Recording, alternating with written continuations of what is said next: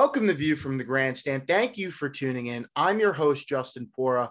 A lot going on with sports. Everyone looks at March as one of the best sports months on the calendar, and there is a lot that goes into it. And when you're sitting at home watching, there is so much to intake and look at, and there's going to be even more now with the rise in gamification. And that is what will bring in my guest, J.R. McCabe, Chief Business Officer of Consumer Products at Sinclair Broadcast Group. And he's joining me on the podcast today. JR, how's it going?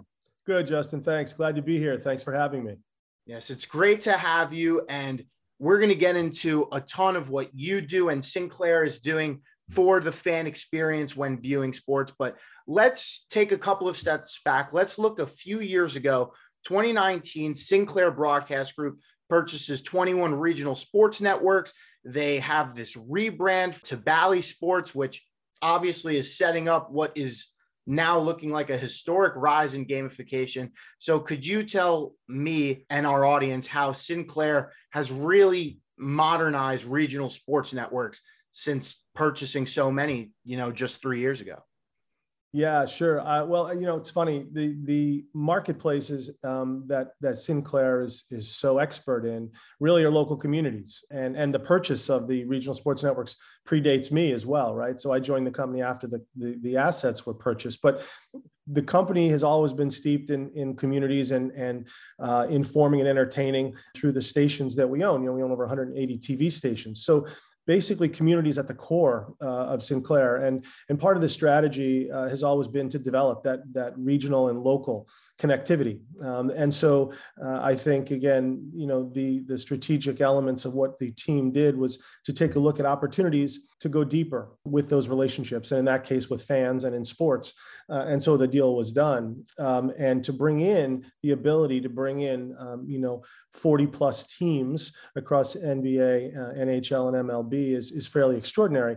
There's not been much of or will there ever be a package like this probably ever again of assets at one time that can be held in a bundle. And so it's a fairly unique opportunity. I think the ability of Sinclair to operate and understand localism, to understand regional fandom, to understand the passion and these like-minded communities, what they really begin to build. People want to hang out with their friends. People want to understand, I'm not allowed to say something bad about somebody else's team, but if I'm a huge diehard of the team, I'm the only one who can say something bad, right?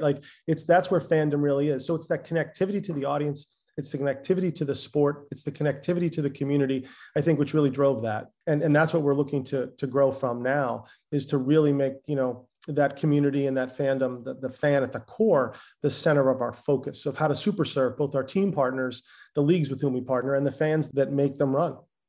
And the difference between, regional and national is so huge, right? We look at the NFL, which is strictly a national television broadcast, and everyone is getting the same information and hearing the same things at the same time. But when you look at regional sports, I think baseball and basketball particularly, of course, hockey too, but I'll be honest, not the biggest hockey guy in the world, but I see it a lot with baseball and basketball. Everyone likes to hear the same broadcasters. Everyone likes to have the same ideologies, because you look at the New York market, there's two teams, but everyone wants to have the same perception of those teams, and you're reaching basically the same level of fans. So I think when you look at regional sports, you get way more personal to the fan than you would on any other national level, which, again, football is king, but I think that's something that football lacks and doesn't have. And you guys are really taking advantage of it with the other major sports. Well, I think you hit on something that's really interesting there, is that connectivity to personalize, right? I mean, it's something that we look at as really important to the business. And regardless of the sport, I will say that I see passion across all the sports. I've, talked to NHL teams. I talked to an NBA team this morning, Major League Baseball teams. There's a passion level at a personal level that really is extraordinary. You talk about it again for NFL as well. I think wherever the passion lies for that fan is what we're looking to extend and grow. And on a regional basis, the sport is the sport.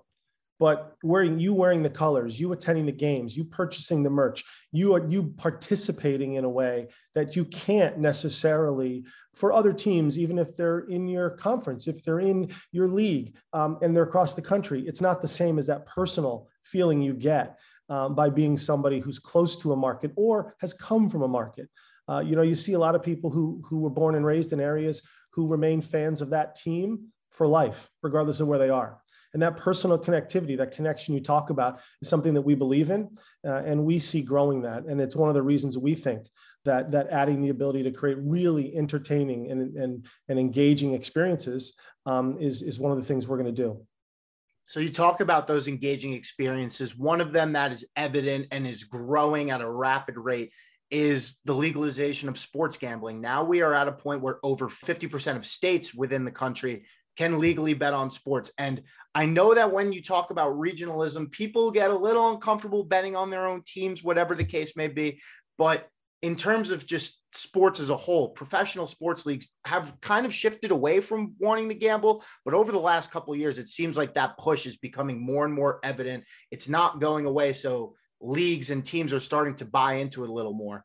What are you guys doing over at Sinclair with the networks you now have to really enhance that experience for the viewer? Yeah, well, it's a great question, and it's a big question, right? So I'll try to be very specific. I think what we're doing is we're using the game mechanics, right? Essentially, an ability for you to interact in a way that you choose, right? Consumer choice, but use game mechanics in a way, whether it's free to play games, right? Justin, free to play games matter to people. They're fun. They can do them with their friends. Daily fantasy games. All right. There are several of them out there. And then there is the real money gaming. We don't hold licenses for real money gaming. Anyone who wants to gamble in states where it's legal and come to that opportunity through affiliation with us, we'll do it through our partners. And so, we don't solicit or take bets on our sites, but, we have a partnership with Bally. They became our naming rights partner. We renamed the network, the Bally Sports Network, the Fox Sports Networks, the regional ones, for that reason. They did a sponsorship deal. They wanted their name to become, associated with sports and fandom. And so you can place in legal jurisdictions, or you will be able to place in the future bets through Bally as well as others. So to your question, I think the ability for people to participate and play in a way that they choose to play, whether that's free or fantasy, whether it's to have a watch party and invite their friends, right? Everyone sits around, whether it's, watching the big game or you're sitting there at home on a Friday night watching the game of the week, whatever that happens to be, people like to play. And I think the level of how they play is really what is important, because it's got to be consumer choice. We can't inundate them with things, because they'll become what I call consumer fatigue, right?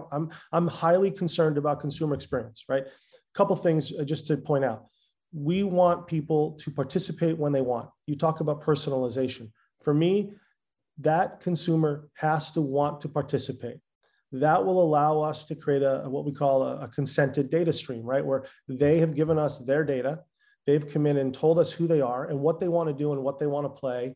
And they've set choices. They can also set limits, right? When you're gambling and gaming in a real money state, everyone should think about that, right? Responsible gaming is important, but how you want to play, how often you want to play, whether you want to play for free or for fantasy or for real money, those are all choices. And what we're trying to do is set up a system, an ecosystem, where a fan can participate, love their sport, love their team, and have the ability to play at the same time. And that really leads us to that watch and play mentality that you've heard our CEO, Chris Ripley, talk about many times. And it's the ability for you to participate if you choose, or sit back and just watch. And having that choice is what we think is going to be a differentiator. So when you talk about that choice, it's really interesting, because I think that I would fit the demographic of someone that you're probably trying to reach in terms of just gamification in general, because, just out of college, making a little bit of money now, like, I love sports in any type of capacity. I understand that. But then there's also that fine line of the 50-year-old man who, just is in love with baseball and wants to watch it the same way that they've always watched it their entire lives. So how hard is it to kind of toe the line of giving people the option to play, but also not really making it overbearing in terms of promoting it while watching these games?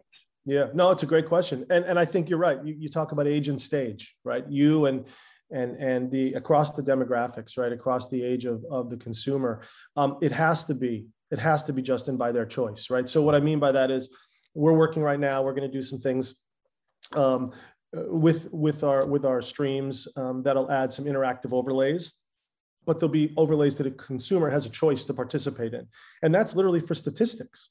That's just an element, right? Gamification and game mechanics can be as easily as looking at stats, as predicting who's going to have more points in the next quarter, right? So it's using that element of gamification to let you participate. But really critical here is it can't disrupt the experience, right? It's not sitting on top of a game. It's keeping the game streams clean. It's making it an ability to participate, but do it in such a way that it doesn't disrupt the game experience. So we also want to be very, very careful, and we're being very careful to make sure that the rights that we have and that the rights that are being distributed to the consumers, that we don't disrupt that stream, right? We want to make sure that we are keeping that stream and with the partners at the leagues, making sure we're honoring and in partnership, creating experiences that they're one, they know about, two, they've approved, and three, that doesn't provide this sense of an overwhelming experience to a fan, right? The last thing we want to do is to alienate a fan. It's to grow a fan. It's to grow the experience with the fan and the depth of engagement. So it's really important that when we do a lot of testing, right, what we're doing is data-driven experiences. And what we're doing is we're going to take a look at a lot of A and B tests, right? We'll take a look at how this consumer reacted to this versus how this consumer reacted to that. We'll take a look at the data. We'll pivot with the experiences that, one, are providing more engagement. Because at the end of the day, the leagues, the teams we're partnered with, and us, we all want the fans to have a better experience. We want to have them have a longer experience. The more they're engaged, the better for everyone, right? Because that leads us into commerce opportunities. It leads us into the ability for fans to be happier and share that with their friends. The user journey that you talk about defining for a consumer has to keep them at the core. If they don't have a good time, the rest of this literally is a domino effect and could have a negative impact. So you have to keep fan-centric experiences at the core. You have to let them know what you're going to do. You have to not impede the quality of the streams so they get the games they want. And let's also be honest. Some people don't want to participate. They just want to watch. Mm-hmm. So let them watch and don't bother them. But if they want to participate, let's give them the choice. That was my question in a nutshell, because that's perfect. Yeah. I mean, I know I watch sports with my dad all the time. My dad's 44 years old, and he knows that I will place bets on sports all the time. And he goes off of my reaction. He's like, I don't know how you do that. And it's like, yeah, well, I'm doing it because that's what is fun for me. And he watched the game with me because not only does he like to see my reaction, but he likes it at the core. He loves it. He grew me up to be a diehard sports fan. So yes, what I'm saying is I think that what you guys are doing is perfect, because it is all about the fan experience, and not every fan wants the same thing. And I think towing that line, especially with regional sports networks, it's harder, right? Because you have to go, one sport might not have gaming in any type of sense. One sport does. Maybe in this market, this team stinks, and you have to find a different way to bring them in than you would with another team. So, now that it is expediting, how is it over the last couple of years that has really, really changed? And what is the process that you're seeing? And, going forward, it's going to just keep getting bigger and bigger. Yeah, well, you bring it up. We've seen a velocity in the marketplace, and you talk about it, I think, at the top of the podcast, that more states have legalized the ability to participate. And so that velocity is just going to continue. I think, some of those states are not yet live. You got a half dozen or more that are not yet live, but it's legal.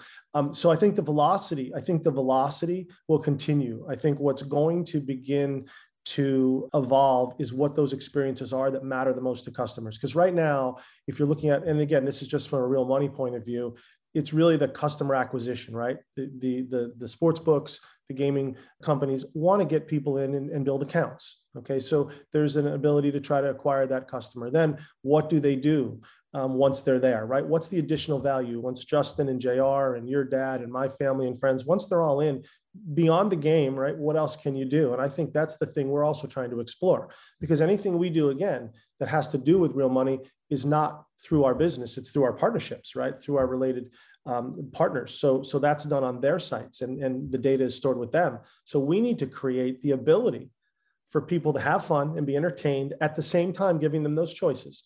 So to your question, I think what will continue to happen is there'll be more opportunities for people to engage, but you're going to have to create things like you mentioned earlier, personalized experiences.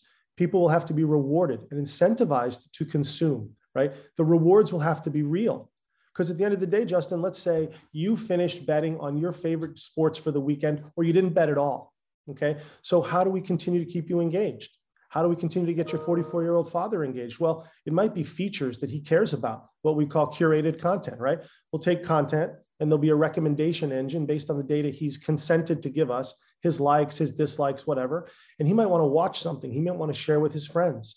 Okay, he may want to play a free-to-play bingo game or a skill-based game where he tries to shoot a hoop, okay? And he'll seek points for that. Those points might have a redemption capability down the line.